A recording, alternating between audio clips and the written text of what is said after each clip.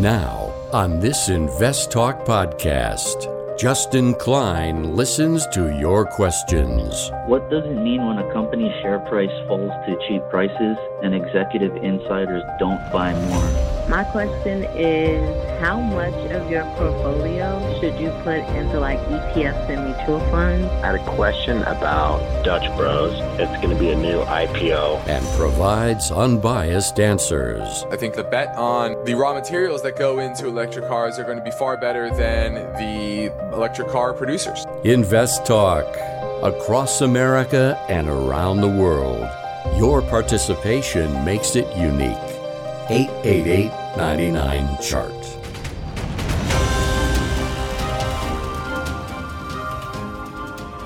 This podcast is produced by KPP Financial. Steve Peasley, President.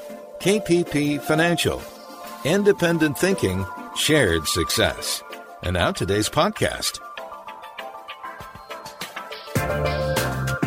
Good afternoon, fellow investors, and welcome back to Invest Talk. This is our May 23rd, 2022 edition of Invest Talk. I'm excited for this hour with you. I'm Justin Klein, and I'm here to answer your finance and investment questions. I'm going to do my very best to make it informative and instructive so that you can make better decisions with your money each and every day, especially in these more volatile times. You know, when everything's going up and liquidity is abundant, you can kind of throw a dart at anything and you're going to make money. Now, most people don't know whether they're making enough money or not compared to the market, compared to the risk they're taking, etc. But most people just feel good because things are going up and they're seeing positive returns. Well, in the new world that we're living in today, post-COVID, we have inflation and we have lower liquidity, higher interest rates, and this is something that you're going to have to get used to. And it's no longer just about having positive returns. Because guess what? If you have a 5% return, but inflation is 8%, your real return is negative 3%. But you're going to look at your portfolio and say it's up, it's positive. But that's not really what investing is about. Investing is about improving your financial position. And having negative real returns is not. It's not improving your position. So you always have to look at things in context.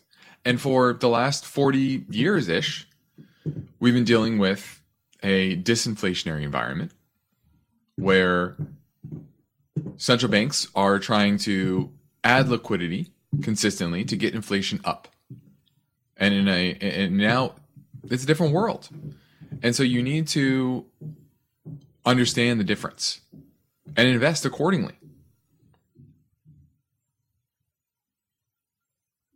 So that's why I'm here. I'm here to help you navigate through this new environment where it's about today. It's not about the future. It's about businesses that can create value, both for their end customer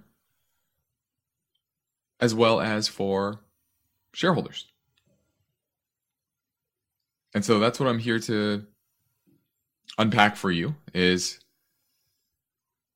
understanding what that means, understanding the tools you need to make those decisions.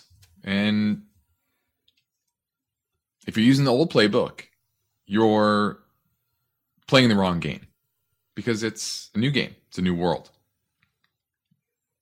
So I'm here to answer your unbiased questions and give you the straight facts. And I'm going to operate with my mission statement, which is always independent thinking and shared success.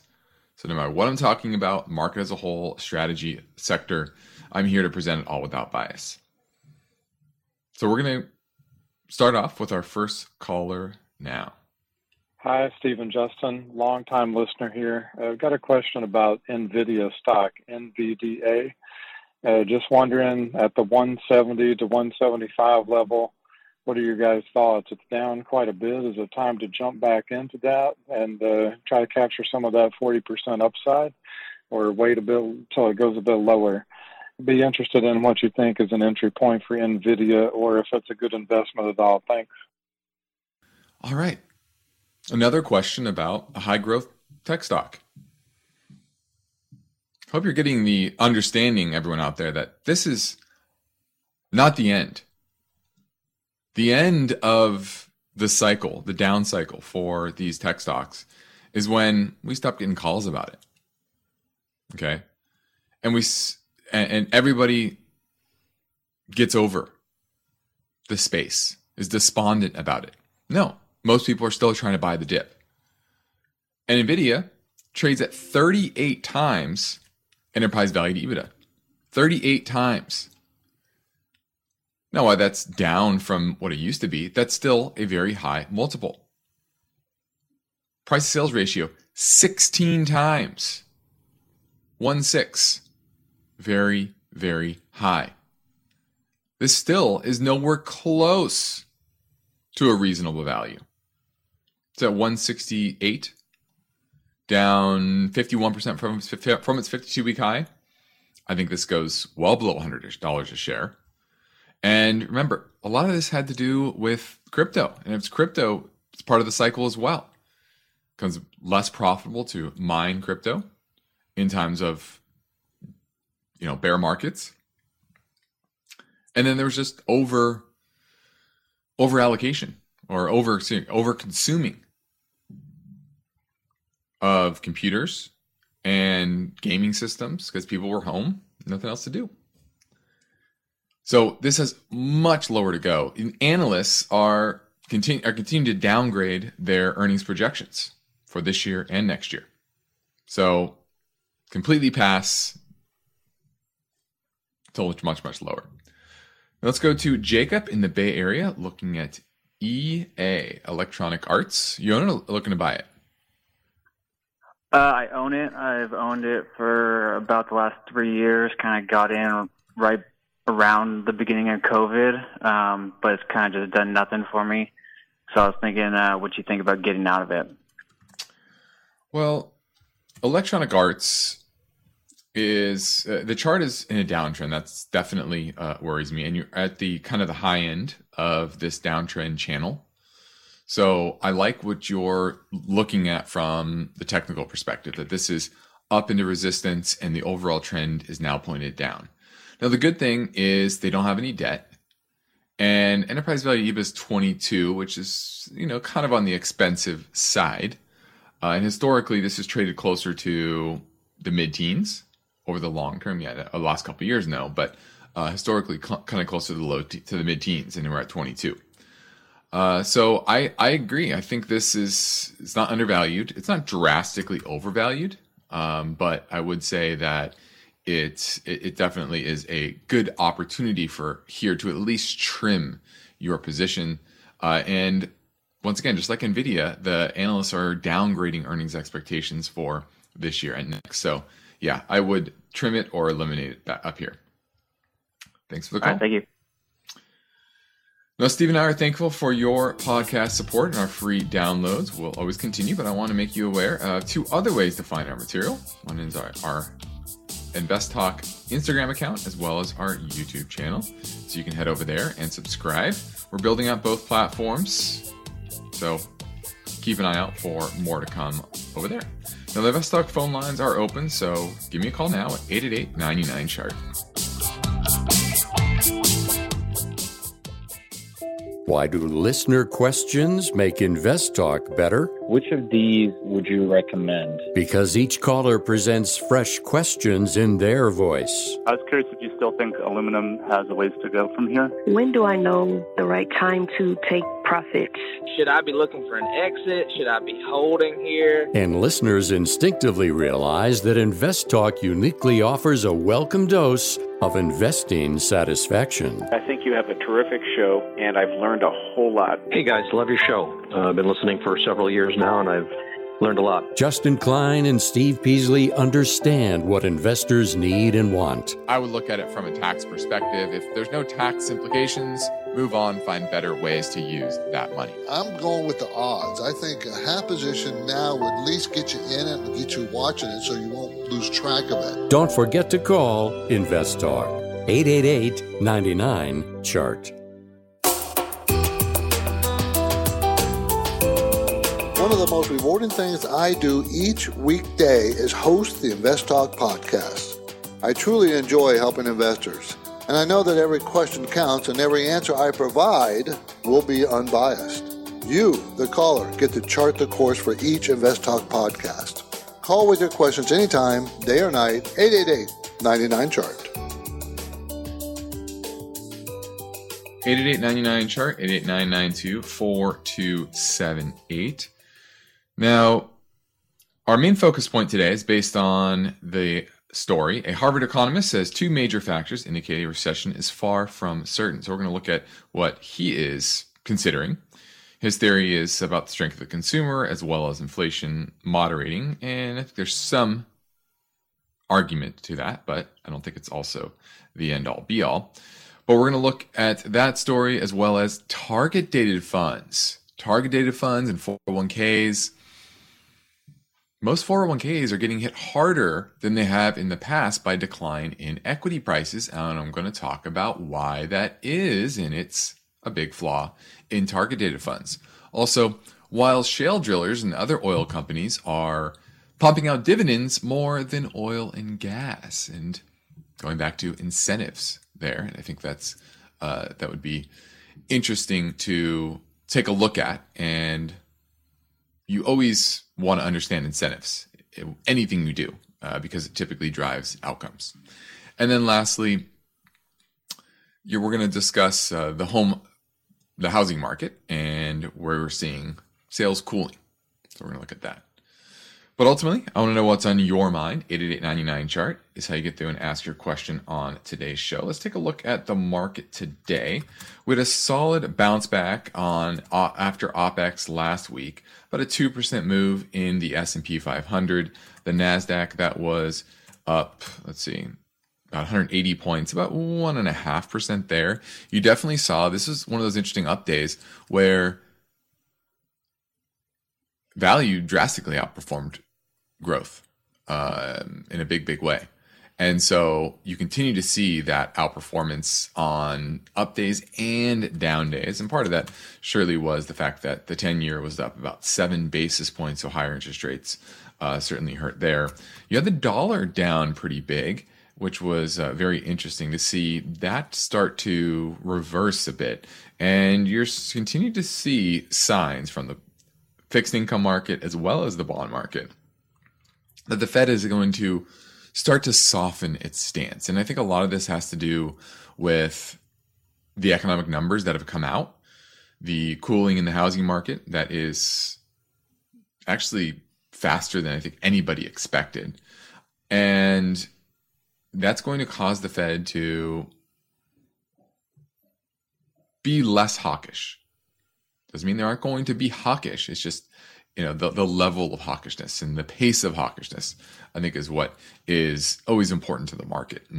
And so the bond market and fixed income markets are starting to hint at that. And you're getting a little bit of bounce here. Definitely some in equity markets. A lot of it has to do with OPEX expiring. We're going to the end of the month. There's some rebalancing that's likely to happen through the end of the month as equities have underperformed. And in certain types of strategies that are pretty popular, when equities are weak and bonds are relatively strong, which they have been this month, you see buying at the end of the month for rebalancing purposes on the equity side. So that's kind of what you've seen, I think, today, and we'll probably see through the end of the month. Now we're going to pivot over to an iTunes review question. Moviegoer says, what do you think of robo-advisors such as Vanguard? I normally invest in Vanguard ETFs and decided to give this service a try a year ago. It automated and I don't watch it or make purchases. They claim to base it off my risk tolerance and will automatically adjust my prior portfolio to help meet my retirement goals. There you go. That's an example. is the robo-advisor services. That's what they do, is they rebalance kind of on a regular basis, often monthly, and try to target a particular risk tolerance level. Now, the issue with the vast majority of these robo-advisors is they're just using index funds. And what are index funds doing? We've talked about many times. They're leaning towards the growth side of the market because they're investing in the S&P. They're investing in the total stock market index. They're investing in just in indices that is market cap weighted and weighted towards the very largest companies in the market, which typically are those big mega cap techs. And that's why those are underperforming in a big, big way. So are they better than you using indexes to do it on your own? Probably, because they're going to be a little more disciplined than you are, but it definitely isn't the perfect solution. Now we're heading into a break, so give me a call at 888-99-CHART.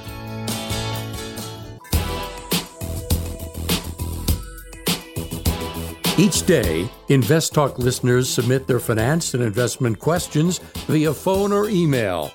Would you like your question to be put near the top of the list? Just take a minute or two to leave a review and rating for Invest Talk at iTunes. And be sure to include a brief question with your iTunes review comments. Now, my focus point today is about a Harvard economist. And I will say there's a bit of bias here. This is Jason Furman. He's a Harvard professor, but he's also the former president, economic advisor under Barack Obama. So clearly you have connections to the Democratic Party, Democrat in office. You're going to be a little bit more supportive, a little bit more, let's just say, bias. And I think that seeps in here a bit. Now, he's indicating there's two major factors that are going to prevent a recession, or at least he thinks it's far from certain. And I would agree with him. I think that the whole, we're going to a recession thing is a bit overblown. I feel like this is more of an economic normalization. Now, just like when, everyone's had a little bit too much alcohol at a time, you wake up the next morning, your body is normalizing. What do you have? You have a hangover. And I think there's a lot of hangover that's happening in the economy today. But that doesn't mean that your entire health is deteriorating. You just need some water, have some food, take a shower, feel a little bit better.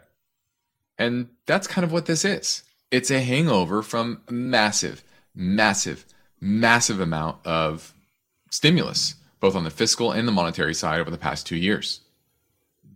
And what's underrated is things like the mortgage and rent moratoriums, student loan moratoriums, all of those things where people didn't have to pay on their loans of various kinds. And they're some of their largest outflows each month, their mortgage and their rent. And so all these things are rolling off. Now he points to interest rates going up, and that's creating a lot of volatility as interest rates go up. Bonds are more attractive, stocks less attractive. That's natural. It's duration risk there. So that's kind of stating the obvious. He also points to the lockdowns in China affecting manufacturing. And I think that is underrated. That is very underrated. What type of continued inflation that's causing less economic activity due to those lockdowns and less trade. And so there's some impact there. But he says the consumer is in good shape, which is true. But if you look at credit card delinquencies, you look at credit card balances, they are now on the rise. Still, more of a hangover back to normal levels, but trajectory is definitely worrisome. Now he says consumers have about $2.3 trillion in excess savings that they accumulated. But a lot of that, once again, has been kind of sopped up. The big thing that he speaks about is unemployment and the fact that unemployment is very low. And that is certainly true. And I think that is the main argument, is that, hey, if you need a job, you can pretty much get a job. You could. you work hard enough, you maybe not the job that you really want, but there are jobs out there for people that want jobs. And then lastly, inflation is going to cool. I've said this many times. You have oil go from 50 to 100. That's 100% inflation in oil. In order for oil to continue at 100% inflation, it needs to go from 100 to 200. It's called base effects. It's a simple concept, but a lot of people overlook it. And so those base effects are going to come into play. And now just cooling of housing markets, just the economy in general, that's bringing down inflation indications as well. If you look at some of the factors that are more real time, not looking back in January, February, we're almost into June. And so understanding those trends are vital to show that unemployment's low, inflation is coming down, but the trajectory, I think that's the main thing. Trajectory is going back towards normalization, but everything can overshoot, especially when momentum kind of takes hold and gets into a consumer psyche. And that will change ultimate outcomes of economic activity and create this kind of self-fulfilling process that takes the economy lower. Now, equities have come down. A lot of this is duration risk of long duration assets and higher interest rates. And the profit cycle is not negative quite yet. And so that's why I think you're seeing some support here in the market that, hey, earnings, while growth is slowing, are not going into reverse. And until they start going to reverse, I think you're still going to see some relative bids in the market. So that's kind of where we're at. Now, in the next Invest Talk, we will dig into this story, the so-called $5 trillion wealth shock cracking American nest eggs. Since the start of the year, the S&P 500 is down 18%, the NASDAQ down 27%, and the Bloomberg Index of Cryptocurrencies 48% in the negative. Are you feeling the pain? And what can you do to lessen the impact? Steve's going to talk about, actually, I'm talking about that tomorrow. Steve's out until Friday. But for now, I'm Justin Klein. I'm ready to take your questions live at 888-99-CHART. eBay Motors is here for the ride. Remember when you first saw the potential? And then through some elbow grease, fresh installs, and a whole lot of love, you transformed 100,000 miles and a body full of rust into a drive that's all your own. Look to your left. Look to your right. It is official. No one's got a ride like this. There's nothing else that sounds like, feels like, or looks like the set of wheels in your garage. With over 122 million parts, you can make sure your number one ride or die stays running smoothly, so there's no limit to how far you can take it. Brake kits, turbochargers, engines, exhaust kits, roof racks, LED headlights, bumpers, whatever your baby needs, eBay Motors has it. And with eBay Guaranteed Fit, it's guaranteed to fit your ride the first time, every time, or your money back. Plus, at these prices, well, you're burning rubber, not cash. Keep your ride or die alive at ebaymotors.com. Eligible items only. Exclusions apply. At this point, I think almost everyone has heard how generative AI promises to bring us to the next industrial revolution. AI is already shaping society with an impact on daily life that echoes the transformative significance of electricity or the internet. As we take steps to embrace the potential of generative AI, we need to remain vigilant with regard to its exploitability. This is where HackerOne comes in. HackerOne's AI Red Team addresses the novel challenges of AI safety and security for businesses that are launching new AI deployments. The HackerOne approach involves targeted offensive testing by harnessing the collective skills of ethical hackers who are proficient in AI and prompt hacking. In short, AI red teaming is the practice of stress testing AI models and deployments to make sure they can't be tricked into providing information beyond their intended use, and that security flaws can't be exploited to access confidential data or systems.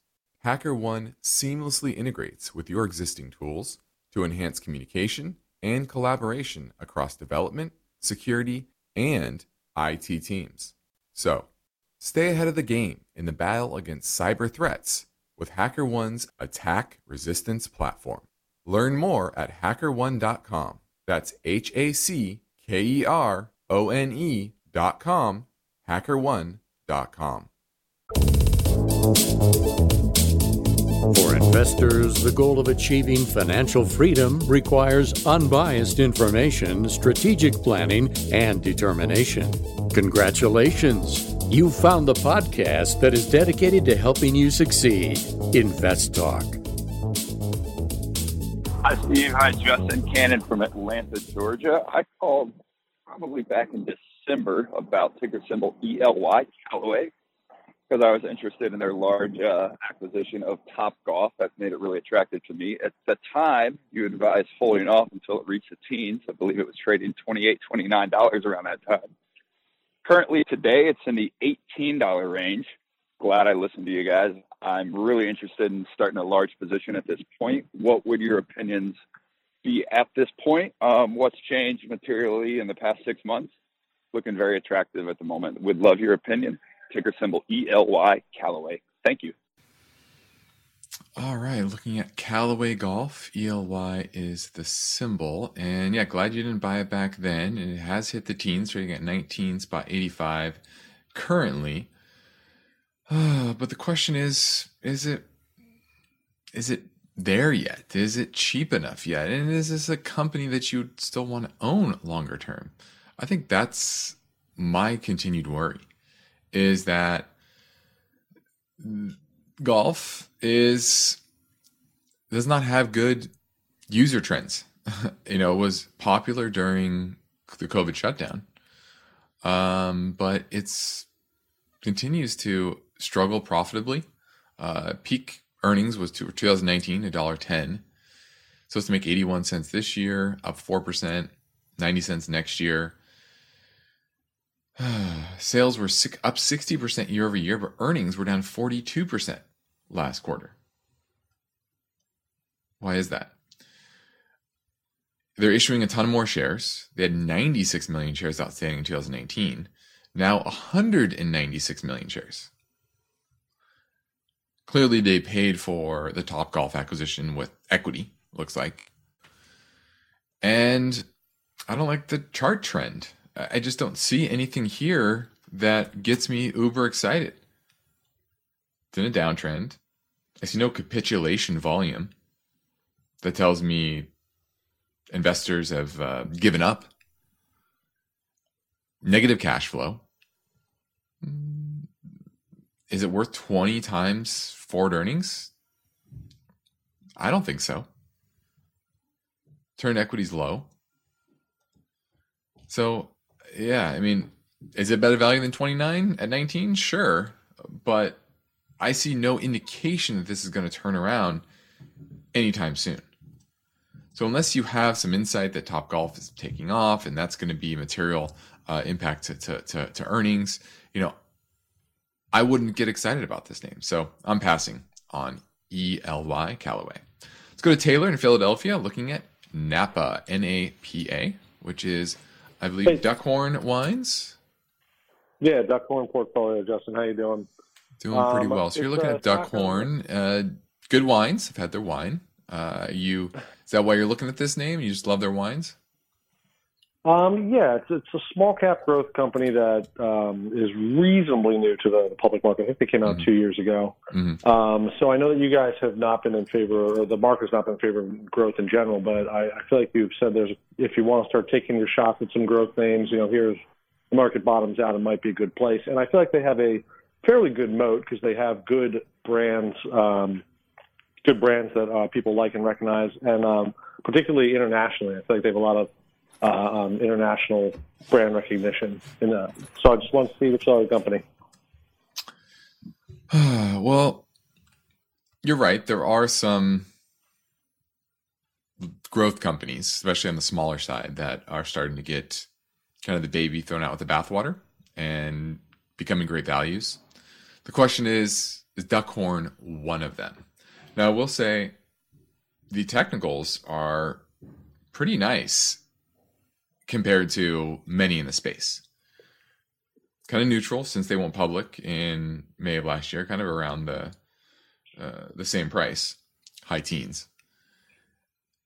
But earnings, they're going up year over year. But revenues last quarter only 18% year over year. Earnings were actually down 16% year over year for that one quarter. So it's be up 23% in total this year, and then up 17% next year. Are you going to pay 40 times, 35, 40 times forward earnings for this? I just don't think it's cheap enough. Honestly, I like the brands, but am I going to pay, 23 times enterprise value to EBITDA? I just don't think it's cheap enough, to be honest with you. I need this low teens for me to get excited about it. And clearly they're having problems with higher inflation impacting their earnings. And so I'm just going to pass. I think it's an interesting name to have on your watch list. I do agree that you should be looking for names like this, but it's just not quite there for me. Thanks for the call. Now let's touch a bit on how 401ks are being hit harder than they have in the past due to equities falling. And that's because target-dated fund families are now shifting, or have shifted over the past decade, a lot more of their portfolios into equities. Now, about 60% of new money, new contributions to 401ks, go into these target-dated plans or funds. And 40% of total 401k assets at places like Vanguard go into target-dated funds. That's up from only 12% in 2010. So these are what they're called QDIAs, Qualified Default Investment Alternatives. And this is the way that a lot of people, they set up their 401k. They don't know what to put it in. They see this target-dated fund that says, 2045. Oh, that sounds about the time I'm going to retire. They put it in that, set it and forget it, and they think that's all they need to do. Because it's overwhelming to them to figure out what other funds to invest in and what mix to have. Understandably, most people are not trained to do this, are not trained to, they're trained for other things, whether it's being a teacher, whether it's they're an engineer, whether it's an oil service worker, whatever it is, whoever you are, with a 401k, you're probably not trained to do this. And so that's why 60% of new money goes into this. The problem is that portfolios are starting to become riskier and riskier. Portfolios for youngest workers now invest 92% of contributions in stocks. That's up from 85% a decade ago. Some target-dated funds have 100% of the portfolios in stocks for young workers. Mid-career workers, maybe you're 45, they hold about 62% in stocks. That's up from 69% a decade ago. And those at retirement, their median exposure is now up from 43% in 2011 to 46%. So not dramatic, but definitely material. And the reason that these fund families are saying this, they're doing this, is because savers tend to leave their investments alone during good and bad times.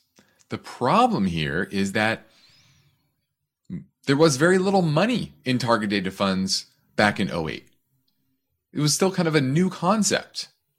And so the vast majority of the assets that are invested in target-dated funds have done so during a bull market. And so sure, you only have a 10-15% pullback in stocks. Most people aren't going to get freaked out about that. And so I think their reasoning is deeply flawed.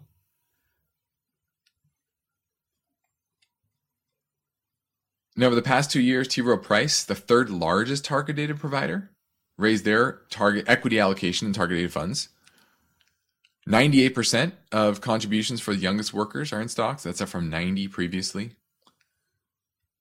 Workers 20 years from retirement hold 95% in stocks. That's up from 85%. And 70-year-olds, now up from 46 to 51%. So not only have individuals been lulled into buying the dip, but target-dated funds have as well. So I think it's important to understand that while target-dated funds are decent compared to what most people are going to do that are uneducated, my biggest problem has always been with the glide path of, hey, we're going to get more conservative as time goes on.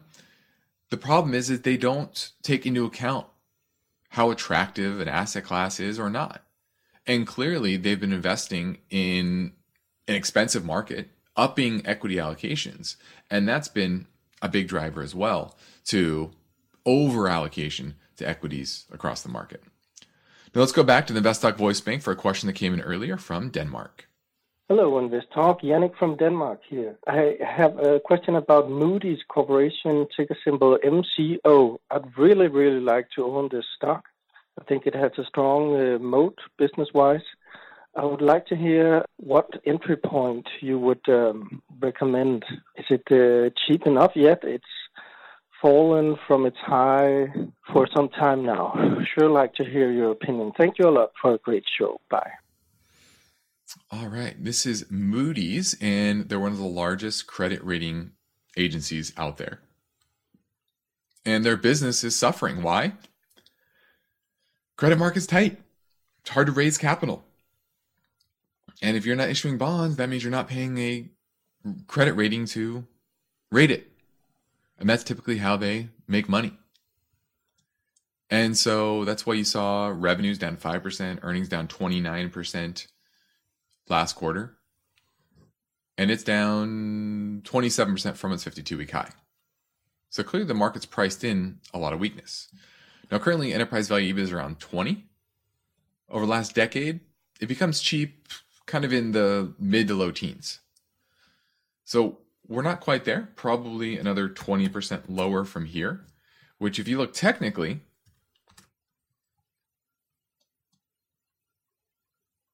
yeah, that would be kind of around the 250 mark.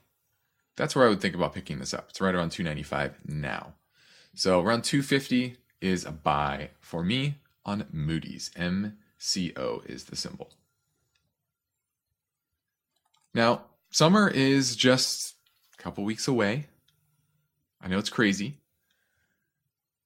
And you know that summer often is where there's the most volatility in markets. Do you know that? July, August, September, it's typically a more volatile time. So you think we've got volatility now, we're likely to see more volatility through the summer. Now, once again, volatility can move both ways. Rallies can be sharp as well as sell-offs be sudden. So the question is, are you prepared for the continued market rotation? Because that's really what this is going to be. Days like today where there's rallies, still a rotation. Value much stronger than growth. Small caps starting to outperform. Why? Because the credit market isn't turning quite yet. Should you stay there? How is your portfolio allocated? Is it heavy in large cap growth or small cap value? Are you overweight a particular sector that you should or shouldn't be? How do you know this? That's how you properly manage a portfolio. Is understand these different aspects that will allow you to buck trends on the downside and go with the market and then some on the upside. So if you need help understanding where you're at, I encourage you to take advantage of our free portfolio view assessment via telephone or GoToMeeting. You can send us a message through investtalk.com or call our KPP Financial Office at 800-557-5461. We'd love to help you in any way. Next up, we'll play a listener question from Washington State, so hang on. The InvestTalk Voice Bank never closes. I have a question for you about Amazon. So your questions keep coming. Question about PE ratios. And that's okay, because Steve Peasley and Justin Klein specialize in unbiased guidance. If I'm looking at a dividend company, I'm looking for consistency of earnings and dividends. Your standard daily chart typically goes back 1 year. Steve and Justin are fearless, so don't forget to call InvestTalk. 888-99-CHART. Hey guys, it's James from Washington State. noticed that Target took a nosedive today, like a 27% nosedive. Current PE on it is about 15. Wondering what you guys think of that as far as an entry point. Appreciate the show. Thanks. Bye. All right. Target, TGT, had a big reversal from the big rally in 2020, and along with Walmart, had pretty bad earnings. 4% revenue growth year over year. Remember, that's in an inflationary environment. So what's your real revenue growth? Certainly negative. Okay.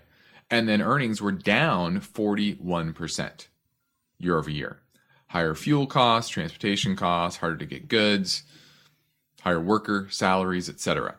And so earnings this year are expected to drop 16% year over year. And that's why you see this down 42.8% from its 52-week high.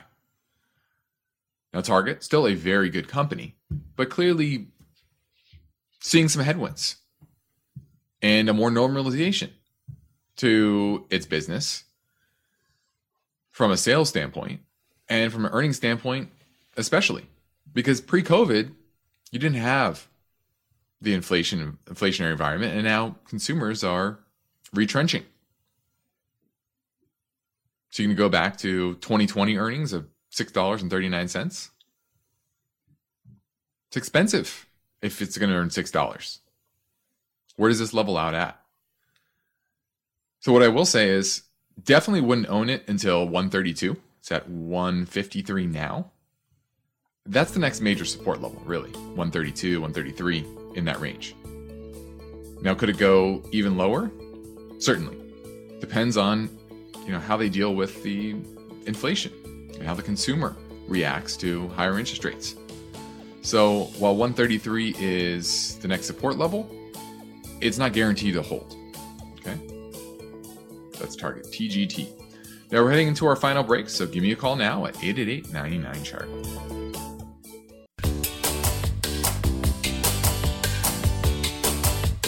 This is Invest Talk. For serious investors, it's all about achieving financial freedom. That's why the unbiased guidance offered by Steve and Justin is so valuable. The Invest Talk Anytime listener lines are open now, and Steve and Justin welcome your questions. Call 888-99-CHART. Hi, Justin and Steve. This is Art, Southern California. My question is regarding tips. Actually, it's the Victor Tango India Papa VTIP, so that's the ETF.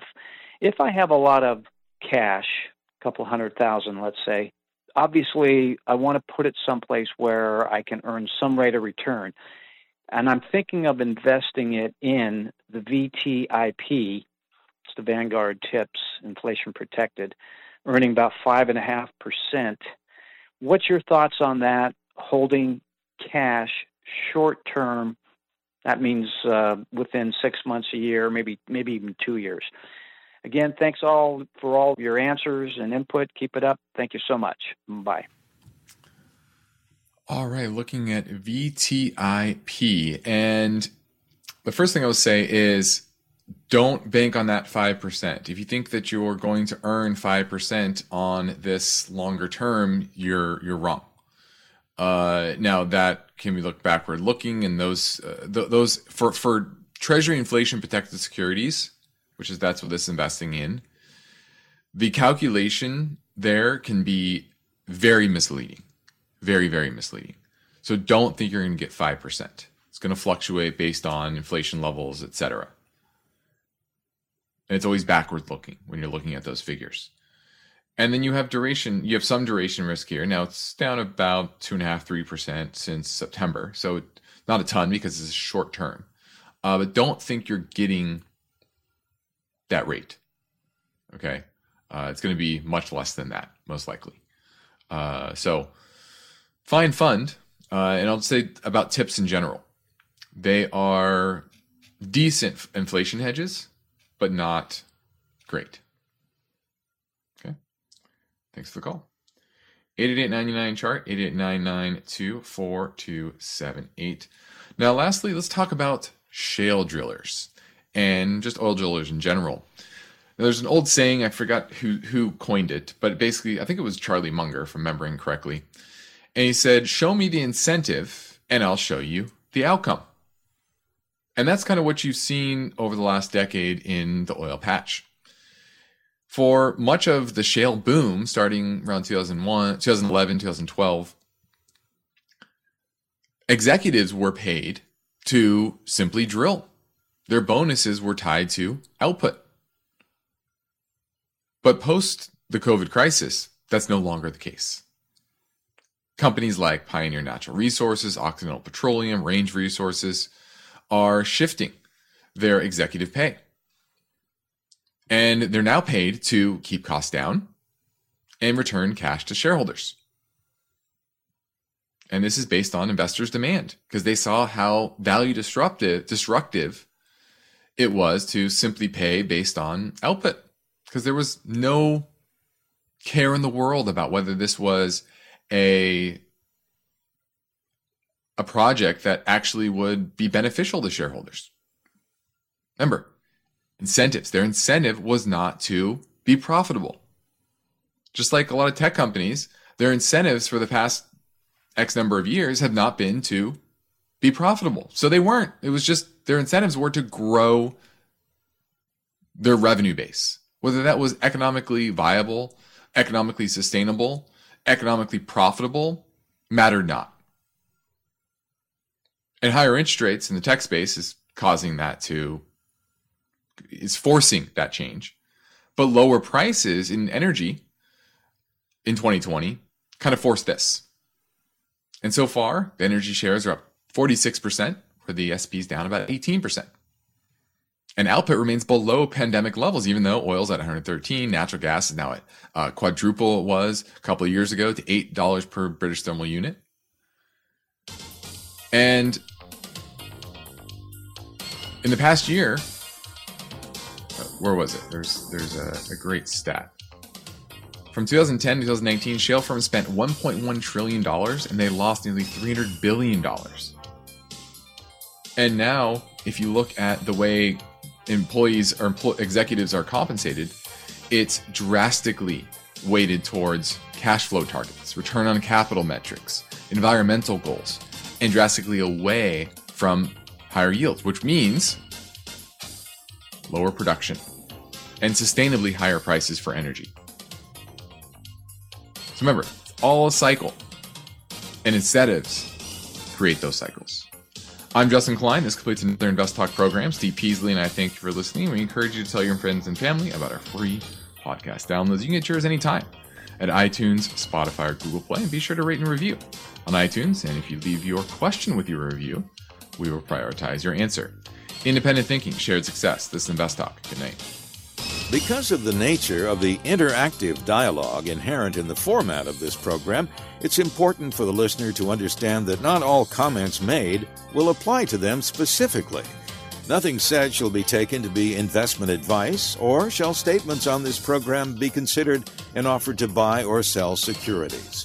Such advice is rendered solely on an individual basis, and at times will require that the investor review a prospectus before investing. Invest Talk is a copyrighted program of Klein Pavlis Peasley Financial, a registered investment advisor, which retains all rights. For more information regarding KPP's investment advisors, call 1-800-557-5461.